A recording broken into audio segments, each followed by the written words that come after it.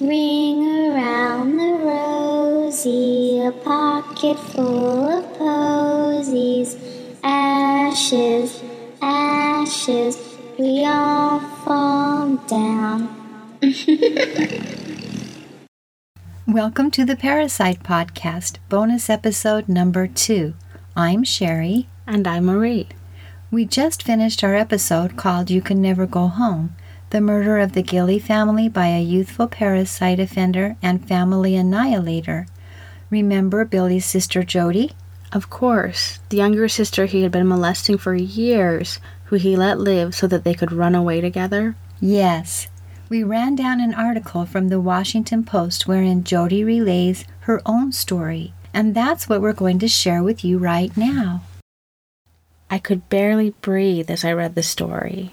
It was just a couple of paragraphs in the newspaper, yet they leapt out at me. On May 29th, in rural Ohio, an 18-year-old boy named Scott Moody had methodically shot 6 people, 4 of them members of his own family, before turning his gun on himself.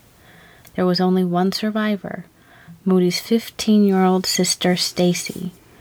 Shot in the neck, she managed to call for help and was taken to a Columbus hospital.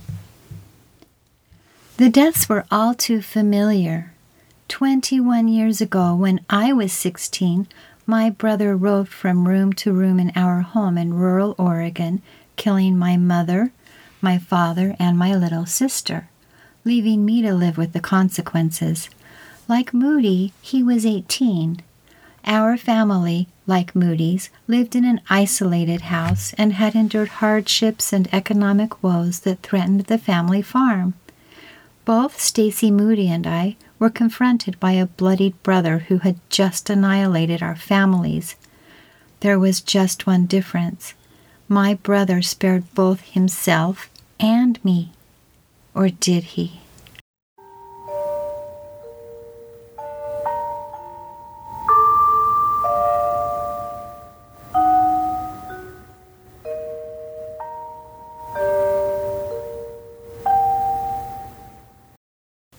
In the aftermath of a parasite, a child's murder of one or more parents, most of the attention focuses on the killer and the deceased parents. Little, if any, attention falls to any siblings who may have been left behind. It was with no small amount of dread that I felt the memories of my family tragedy resurfacing as I read Stacy's story.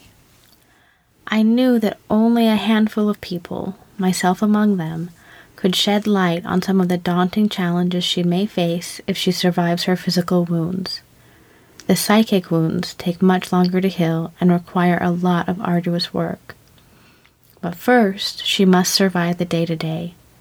She'll have to overcome depression and despair, complete and utter alienation, and guilt. Personal and profound, the trademark tattoo of the sole survivor. That guilt will sometimes be overwhelming. Why didn't she see what he was planning? What could she have said or done to prevent it? She will spend years looking into the abyss, ever searching for the answer. I know, because that's what I did.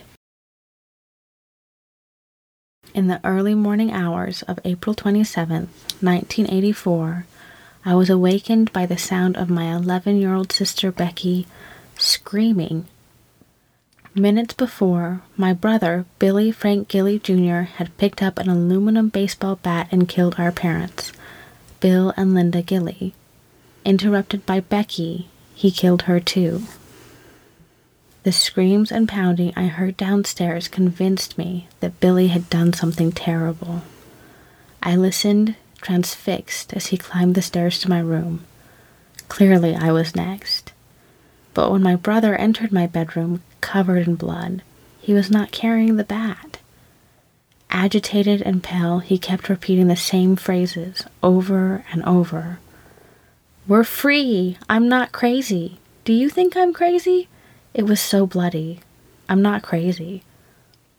Before the murders, my brother had accumulated a long and increasingly violent police record. Starting with fights and drug use, he graduated to larceny and arson before dropping out of school and working full-time for my father's failing tree service. My parents were uneducated, poor, and religious fundamentalists. They exerted a twisted combination of control and abuse, yet their incessant belittling and physical retribution toward my brother had mostly abated after Billy dropped out of school. I never imagined that he could kill my parents or my sister until that moment. I remember thinking, please tell me this is not really happening. I had always turned to books to escape. Now I looked up at the familiar row of paperbacks on my shelf.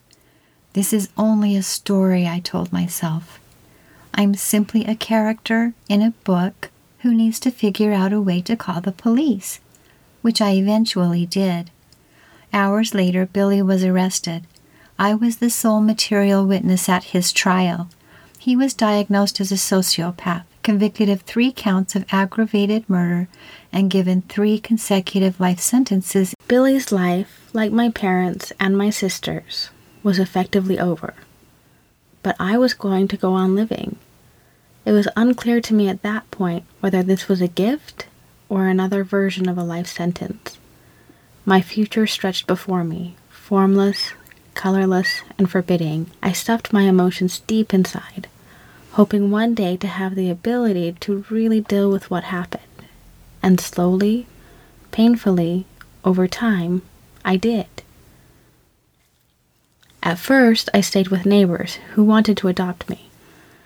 But when we went to the local legal aid society for guidance, the executive director there decided to take me in, somehow seeing the salvageable amid my broken spirit and poor grammar.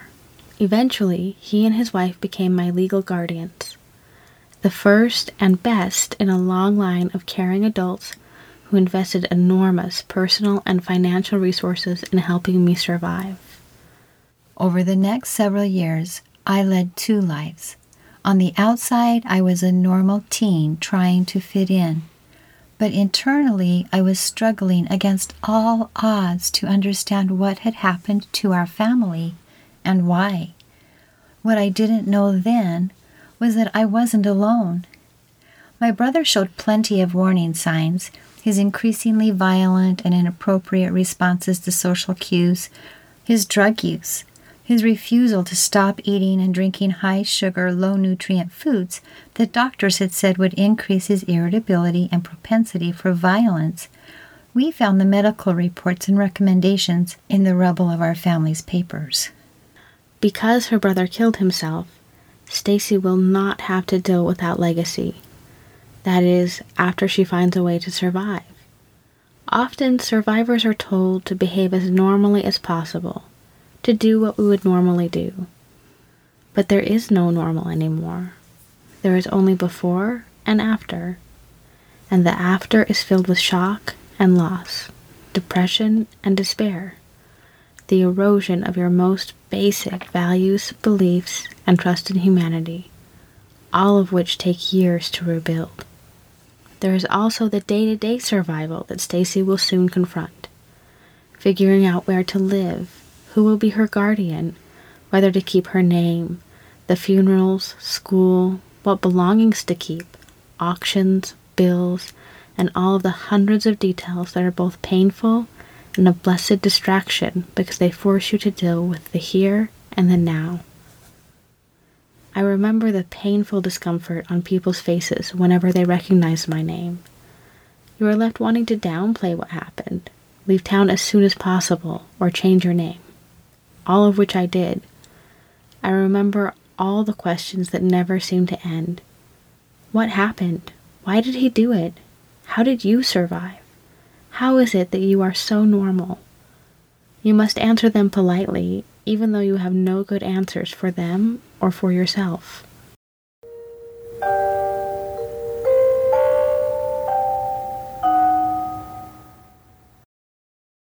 Only with time can new relationships and happy experiences and a future fill the gaping hole where family and normalcy and before existed.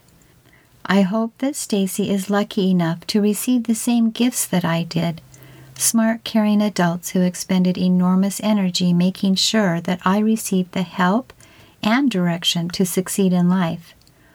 Despite what happened on April 27, 1984, my guardian convinced me that if I worked hard enough, I could learn to fly a plane, ski, get straight A's, travel the world, and get into Georgetown University, all of which I did. Afterward, I armed myself with a greater understanding of the human condition by immersing myself in Dostoevsky, Holocaust literature, and Jesuit mandates to give back, which I've tried to do ever since.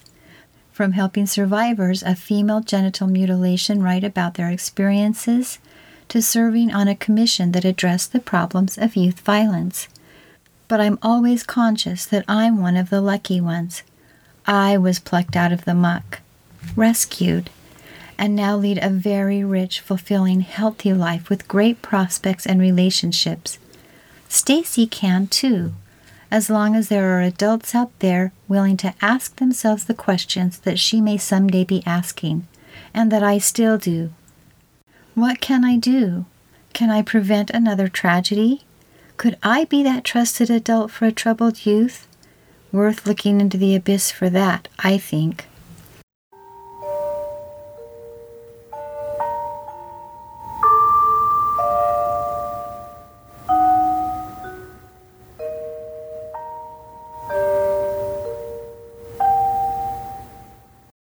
We hope you liked this bonus episode.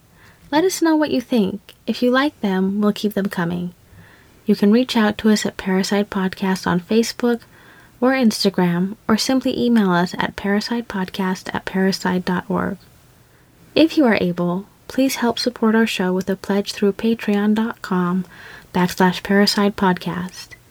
Any money donated is tax deductible because we're a 501c3 charity, and every cent you donate goes directly into not only supporting the production of this podcast, but also into the research we are doing to build a model to help identify threats to family safety. Thanks for your support, and we'll see you next week. We're going to cover the case of Scott Moody, so you can decide for yourself if these two offenders are similar to each other. Bye for now. Goodbye. Ashes, ashes, we all fall down.